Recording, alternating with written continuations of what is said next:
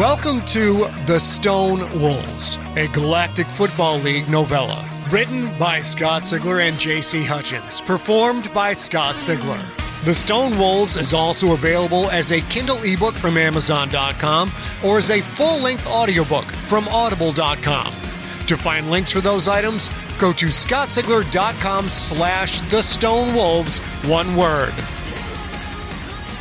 Hello, junkies! Top of the morning to you. Happy St. Patrick's Day. That's right, I'm a wee bit Irish, one of many cultures mixed into the genetic melting pot that is the Sigler family. A little bit of German, a little bit of Welsh, a little bit of Irish, a little bit of Sklorno. We're a real mixed bunch. I'm recording this one early as a real girl herself and I are taking a short jaunt to hang with pals for St. Paddy's Day. As far as I know, by the time this episode posts, the nukes will have already flown and we'll all be right and proper fooked, but I hope not. I have finished GFL Book 7's second draft and I have started work on The Crypt, Book 1. Finally. So far, it's looking very cool, although I'm not yet to the writing of the fiction part of the process. This week is all organizing the massive amount of material and research I already have in place. Hopefully, the writing will begin soon. I will tell you right now, this one is going to be a banger. That is it for my jibber jab. Let me get you caught up on the story, then we're all going to go dye things green.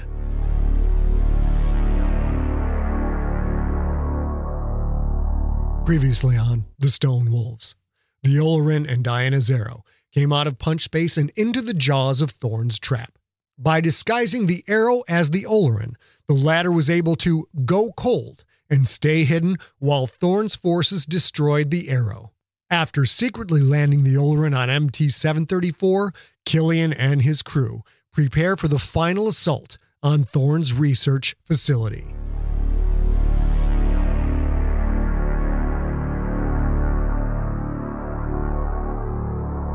Chapter 22. Antidote. The sleight of hand had worked. Redwire was guiding the Olorin toward the surface of MT-734, which gave Killian the time to do what he had to do. He pulled the wooden crate out from beneath his bunk. A promise to stop taking lives, or at the very least, to not seek out lives to take. Had he been a pacifist? Not exactly. No one in the smuggling game could avoid violence altogether. But for the last 40 years, he'd done whatever was necessary to make a living by a means other than murder. At Rurgurk, he'd failed. The monster had come out. The monster had eaten. And now it was time for the monster to feast. Kelly knew damn well that there was no peaceful option with Thorn, that he could not slip into a Vermata base the way he'd slipped into the borehole. There was only one way to get this done, and that way was to wade through a river of blood. And wasn't this why Killian had joined the guild in the first place? Why he'd let Fanaka recruit him? To stop evil? To stop the slaughter of innocent sentience?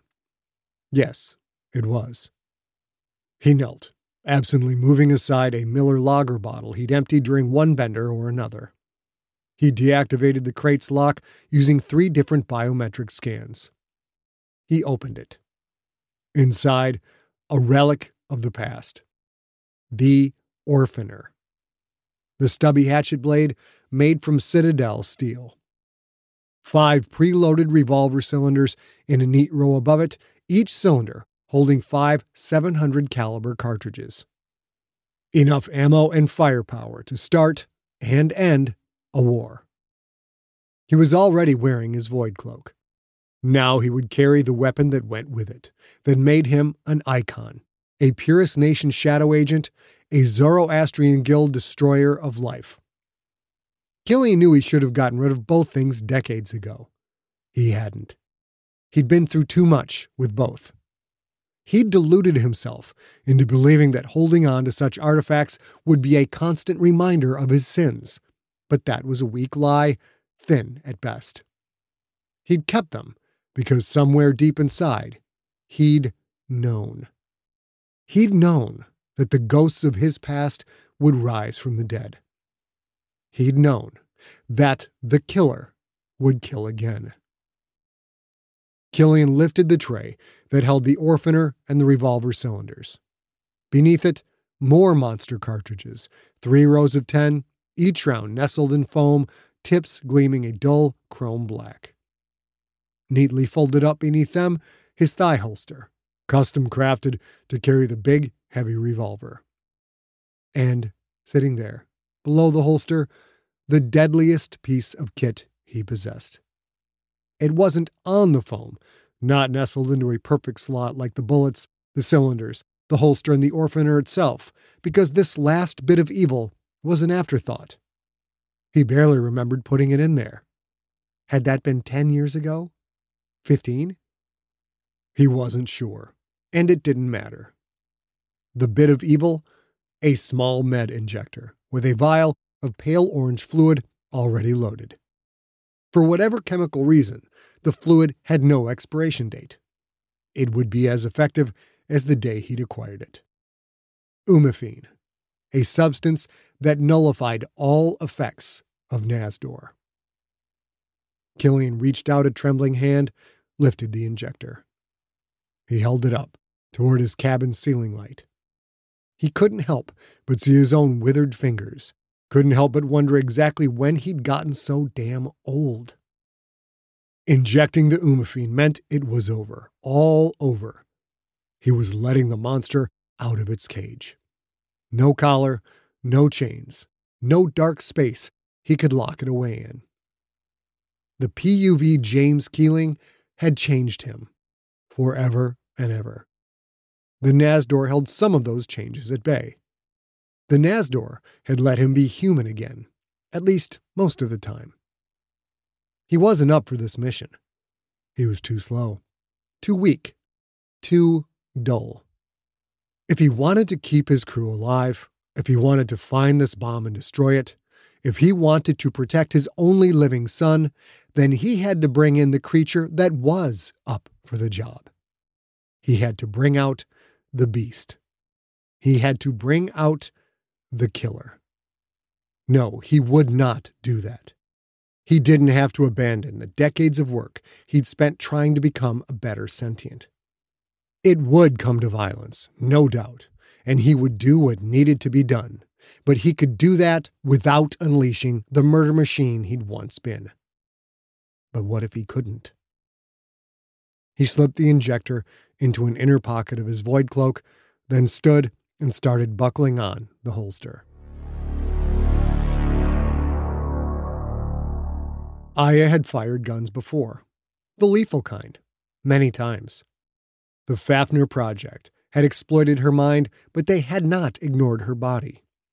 They'd trained her how to use firearms, how to fight with a knife, even how to kill with her bare hands. Not that she'd been good at those lessons, but they'd taught her. She looked at the weapon in her hands. A Pythagoras Y-57. An assault weapon used by Tower Marines for both planetary and interstellar personal combat. Squat and compact, just under 4 kilograms, fully loaded, mind you, and with caseless ammo, it was ideal for the close confines of narrow ship corridors and, coincidentally, for extremely small-framed humans. "That's a good weapon," Goldman said. "You ever fire one before?"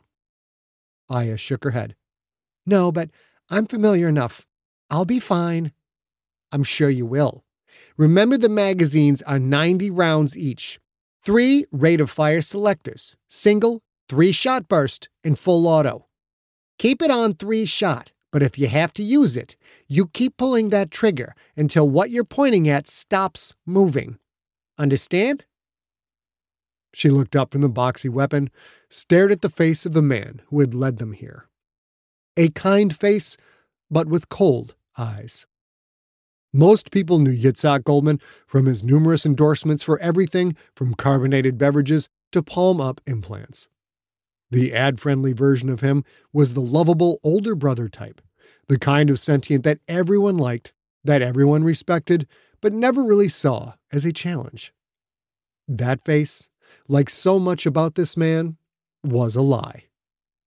Whatever his name, Yitzhak Goldman, Redwire, whatever he'd been called when he was born, this man was deadly business. I got it, Aya said. Thanks. Goldman nodded once, then focused on his own gear. He, too, would carry a Y-57. Skipper had stashed a crate of the weapons in Beans' shop, somewhere beneath the piles of old cables, spare parts, and broken refrigerators.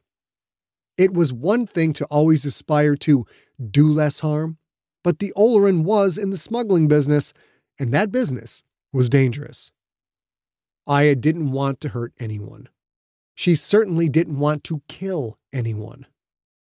To everything, there is a time. She'd used the non-lethal tough luck gun ever since she'd come aboard the Olorin. She'd used it on that kid on Wilson 4. He was just a small-time crook trying to make a buck. She'd carried it into the borehole, knowing that the staffers there were mostly workaday types collecting a paycheck. But this was different. In the climate-ravaged world of 2072, the city of Pura stands as a miraculous green haven. Pura is a geoengineered paradise that protects its fortunate residents from the global catastrophes of heat domes, fires, floods, and droughts.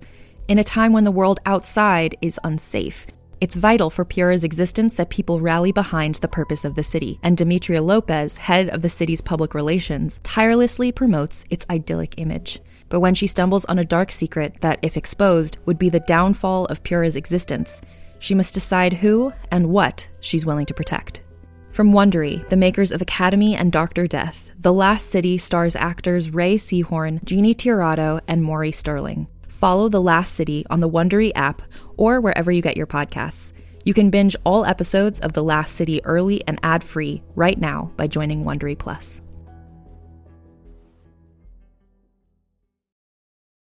Hey there, this is Justin Bartha. I made a funny new podcast, King of the Egg Cream. It has the greatest cast in the history of podcasts with actors like Louis Black. I'm torn by my feelings for two women. Bobby Cannavale. You can eat it, or if someone hits you, you can put it on your cut. Melanie Linsky. I wonder what these marvelous things are that look just like boiled chicken feet. Jason Ritter. I can break things and pick locks and kill people. Michael Stuhlbarg. The whole point is to inspire people that they should make themselves better. Ari Grainer. No, don't whet its appetite. What are you, an idiot? Me, Justin Bartha. That's not just any egg cream, that's a Lemke's special. And all narrated by the hilarious Richard Kind. This is the story of Harry Dalowitz and how he rose from nothing to become New York's King of the Egg Cream. So if you like funny true stories, come listen to King of the Egg Cream, available wherever you get your podcasts. The Vermata, a group of terrorists that other terrorists thought were beyond dangerous. The Vermata killed sentients without a thought, killed thousands at a time. And here, on MT-734, they were possibly preparing to kill millions, maybe billions. The sentients who worked at this facility had been there for years, had chosen to be part of the Vermata. Did they deserve to die? Aya didn't know. This wasn't the time for that question. It would only get in the way of doing what had to be done. Goldman had put the Olorin down without incident. The problem with creating a disguised terrorist base was that said terrorists couldn't deploy the usual array of sensors. The Vermata base wasn't the borehole. It didn't have a tenth of the borehole's sensor array. Once the Olorin approached the surface and was running in full stealth mode, there was almost no way the Vermata facility's tech could have detected the ship. The Vermata base was not quite 2 kilometers away. There was a chance, a good chance, that Aya and the others would be able to reach it before the bad guys even knew they were there. Once they reached it, she had no idea what would happen. Aya Omiata planned ops. She wasn't wired to be an actual operator. She set the Y-57 down, checked on what would be her primary weapon in this fight. Peaches. Aya would control it, not Zan, not Beans. The small, fast watchbot would, hopefully, give her the information and data access she needed to unleash her Fafnir project skill set on the Vermata base. Peaches was as ready to go as it could be, so I double-checked her armored exosuit. The armor like the Y-57, was from the Tower military. It had been acquired long before Aya's arrival or Goldman's. Hers was a bit too big, his a bit too small. The pressurized armor let its wearer operate in multiple environments, including the vacuum of space. Dull black helmet, chest plates and jointed sleeves, the same for the leg, abdomen, and crotch protection. The rig stored 5 hours' worth of oxygen. Meant for combat, the armor held a store of smart gel that sealed punctures. I had tried not to think that most punctures would come from bullets. Nice that a suit could seal holes while the person wearing it could not. As good as the armor was, it wasn't state-of-the-art. Surplus, at best, probably 2 decades old, possibly older. She hoped it wouldn't be put to the test. Aya looked at herself and at Goldman, and she almost laughed. They looked like a before and after military recruitment ad. Are you scrawny and tiny, but you want to protect your homeland? Then sign up for military service and we'll tweak your DNA to make you a big ol' apex badass. You stay behind me, Aya Papaya, and we'll be fine.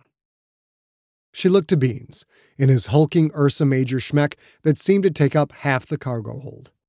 He looked like a bipedal tank, cobbled together from 3 different tanks, from 3 different species, from 3 different wars, but with mech legs so thick they could deadlift the Oleron itself. She had no idea what the stubby shoulder cannon fired, didn't really want to know. She suspected it could put big holes in big things. A 6-barreled minigun on his left forearm, a smaller automatic rifle cabled to his right. Smaller, yet still 3 times the size of her own weapon. You can count on that, Beansy, Aya said. Viden fluttered across the hold.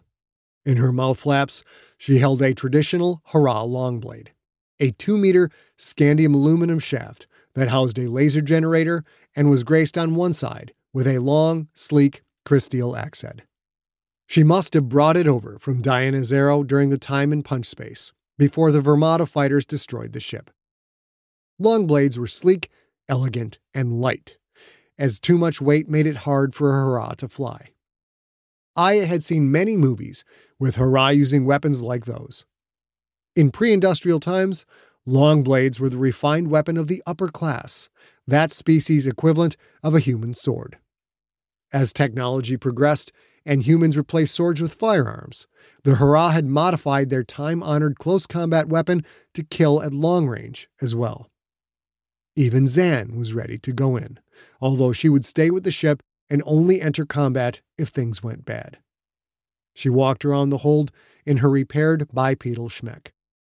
Beans hadn't had much time to fix it properly. Somewhere in his bottomless pile of parts, though, he'd found a replacement leg. A leg that was red and several centimeters shorter than its opposite. To accommodate the height difference, Beans had mounted a block of chipped wood to the bottom of the foot. For the first time Aya had seen, Zan had opted for no stuffed animal face.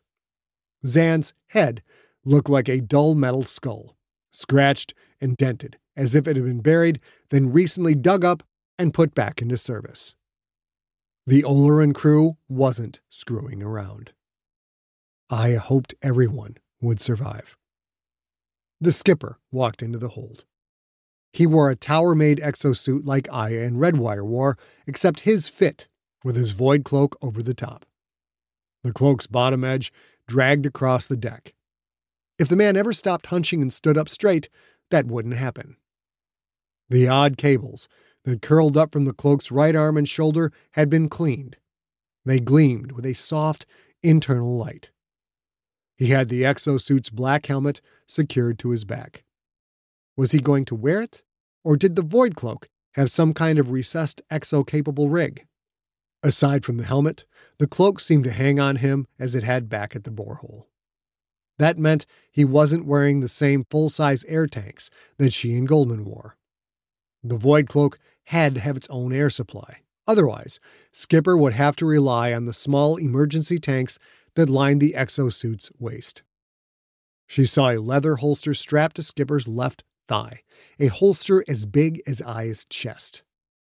The handle that protruded from it looked like a polished tree trunk. The Orphaner, a hand cannon that ended in a stubby sword and kicked out 700 caliber rounds. "You're left-handed," Aya said. "Of course you are. Just like him." Him. Quentin Barnes. "Last chance," Skipper said. "Anyone wants to sit this one out, say so now. Once you leave this ship with me, you're a soldier under my command. We will finish this mission, no matter what it takes." Goldman stepped up to him. "Just like old times, brother," the younger man said. "The weapons are hot, and the cause is righteous." Viden fluttered over, hovered next to the two humans. "One last fight," the Hurrah said. "The Krazatsu will finish what they started so long ago, for recoil." Goldman nodded. "And for hopscotch." The smallest sneer, here then gone, twisted Skipper's lip. "And for my wife," he said, "and my children. For the Stone Wolves, and for everything that Thorn and the Vermata have destroyed." Skipper looked to the hulking multi-tank. "Beans, you ready?" Where His Milkiness fights, I fight. Where Skipper fights, I fight. I am ready to take a foot and shove it up the anus of any Hansel Gretel out there. The little guy would probably never get that phrase right. Skipper turned his dead eyes on Aya. "And how about you, noob? You sure you don't want to stay here?" That was exactly what she wanted to do. She was terrified of what was about to happen, but it had to be done. The League of Planets trained her as a weapon, a thing of evil maybe not unlike the very Vermata they were about to attack. They'd taught her how to sit back and plan the deaths of others while she remained safe and warm in her too-clean bunker. Not anymore. So many were at risk, including Skipper, Beans, and Zan. Aya's family. "I'm going in." He studied her for a moment, those cold eyes judging, evaluating. "You're so young," he said. "So damn young." "So was I," Goldman said. "A lot younger than she is now. Aya's an adult. She knows what's at stake." Skipper's stare held Aya for a moment more, then he blinked a few times, looked around at everyone. "Zan," he said, "if none of us make it back, then—" "Then I die here as well," the Schmeck said, sharply cutting Skipper off. "I will attack. I will not look to my own safety while the fate of the galaxy is at stake. Nor do I have any wish to continue on alone." The Exo sounded as cold and brusque as she always did, but there was also a softness in her words, and vulnerability as well. The Ulran's crew was her family, a family she did not care to live without. "I understand," Skipper said. "Crew, lock and load." He pulled the void cloak hood over his head. He pressed something in the collar. A clear mask folded out from the hood covered his face. Aya wondered what other secrets the void cloak held in its folds. Aya put on her exosuit helmet, locked it in place. She tapped the small keypad built into her forearm plating, heard the hiss of air cycling. After a few seconds, 3 soft beeps signified that her suit was airtight. "Make no mistake," Skipper said.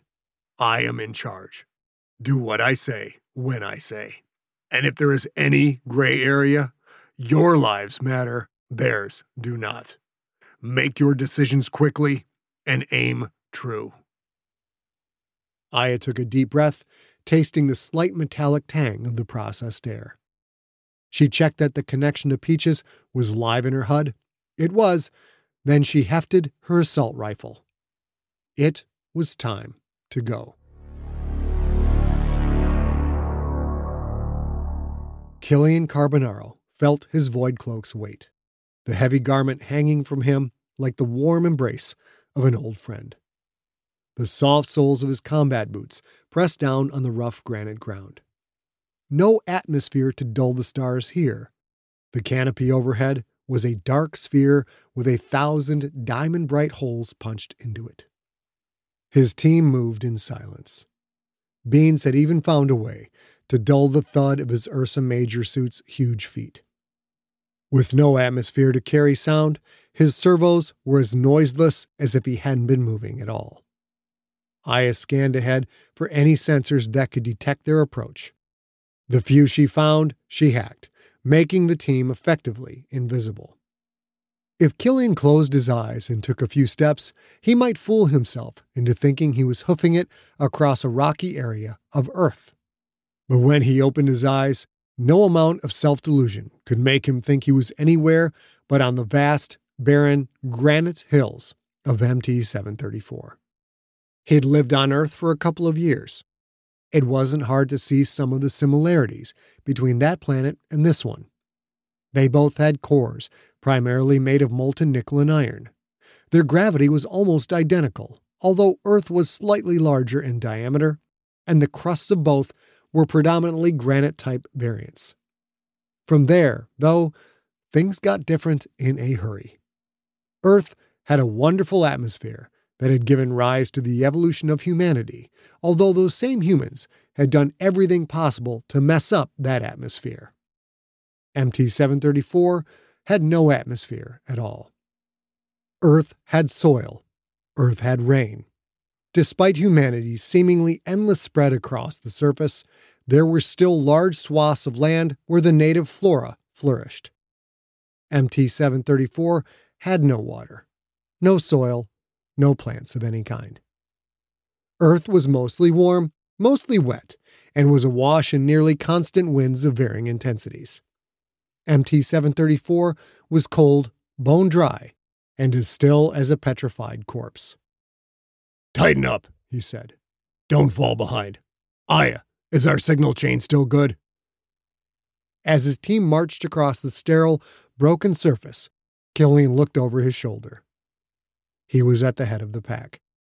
Redwire came next, looking like something out of an action-adventure movie, with Aya a step behind. Their flat black armor made them look like half-shadows cast by hovering ghosts. Beans, in his hulking battle-schmeck suit, brought up the rear. Viden rode somewhere on his metal back. Without any significant atmosphere, the Hurrah couldn't fly. She could crawl well enough, using her wingtips and tail to waddle along like an extinct Earth creature called a mudskipper, but that movement was inefficient and a huge energy drain for her. Until the team got inside the facility, she would ride on someone else. The Hurrah carried her long blade and wore an odd, oblong mask across her wide mouth. The mask let her breathe. Unlike the rest of the crew, she didn't need an exosuit to protect her skin. For as delicate as they were, Hurrah were amazing survivors. "We're in the groove tube, Skip," Aya said, her quiet voice in his combud. "Peaches has reached the facility, is sending back the sights. Tight routing in place, we have 0 signal leakage. As soon as I map the facility's frequency web, I can make us invisible to anybody there. Working on it now." Killian faced forward again, keeping his eyes on the cracked, uneven ground. Groove tube. Any Benny. Maybe someday she'd talk like a normal person. But if she did, maybe he'd miss her being her. Killian and the others were on a 2-click hump to what might be the Vermada's most important asset. And yet, thanks to that slang-slinging girl, the evil bastards would have no idea what was coming. That's how good Aya Omiata was. She was no random waif picked up from the street. She was brilliant and had been trained by the best. Had she been alive 40 years earlier, she could have been one of the Kruzatsu, an incredibly skilled specialist working with a team of incredibly skilled specialists. Killian wondered, and not for the first time, if Fanaka had been working multiple angles. Had Fanaka turned on her old mates? Yes. Had she been willing to murder Killian and take Redwire to Thorn? Yes. Had Fanaka needed Aya Omiata to pull off that plan? The answer to the last question was a firm maybe. Fanaka had been resourceful, like no other sentient Killian had ever worked with. She would have known that she might not survive her betrayal-filled effort. She would have known that even if she died in the process, Killian might go on his merry way, with a comms genius trained in high-level military ops in tow. Maybe Fanaka had really brought Aya in as kind of a contingency plan. If Killian and Aya survived and Fanaka did not, would Killian finally go after Thorn? If that had been Fanaka's plan, Killian wouldn't have been the least bit surprised, because here they were. I have visual, Aya said. Patching it through. The HUD in Killian's void cloak mask lit up with images of the facility. A 2-story industrial building surrounded by nothing but expanses of broken granite. Excellent, Redwire said. Our spy sketches were pretty much spot on. Hopefully the rest of the intel is just as accurate. Killian dared to hope that was the case. A staff of 50 eggheads, with only 5 trained guards, versus 3/5 of one of history's deadliest and most effective commando teams, plus a walking tank? He liked those odds. He liked them a lot. 1 click to go. They'd be there in minutes. His combud crackled with a sizzle of static. It's Zan, Aya said. She's got an alert. I'm putting her through. Zan was breaking signal silence? Killian felt a sinking feeling.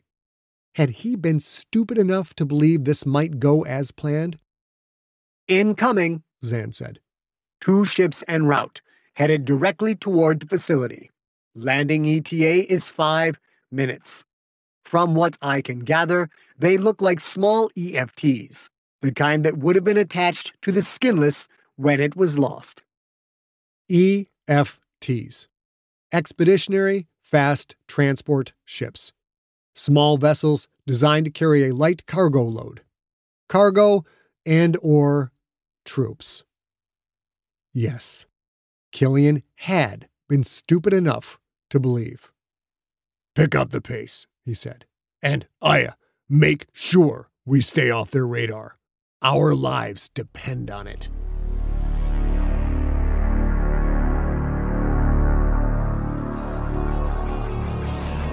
You have been listening to The Stone Wolves, a GFL novella, written by Scott Sigler and J.C. Hutchins, performed by Scott Sigler. Follow Scott on Twitter and at Instagram, where he is at Scott Sigler, and on Facebook at facebook.com/Scott Sigler. The Stone Wolves was directed by A. Sigler, engineered by Steve Rickyberg. Copyright 2021 Empty Set Entertainment. Theme music is the song Battle Cry by the band Super Weapon.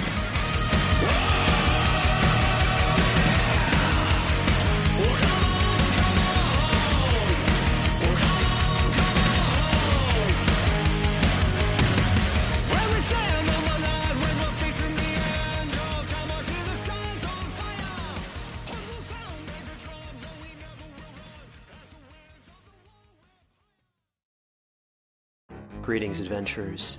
Today we're excited to introduce you to a new story, Dark Dice, a horror podcast that blurs the line between actual play and audio drama, where the story is determined by the roll of the dice. 6 adventurers embark on a journey into the ruinous domain of the Nameless God. They will never be the same again. One of the players is not what they seem after a doppelganger, a creature that can assume the form and voice of whatever it kills, infiltrates the team. As the players are picked off and replaced one at a time, can they figure out who the monster is before it's too late? Can you? Here's a quick example of what our show sounds like. The shambler with the jar of liquid inside of him.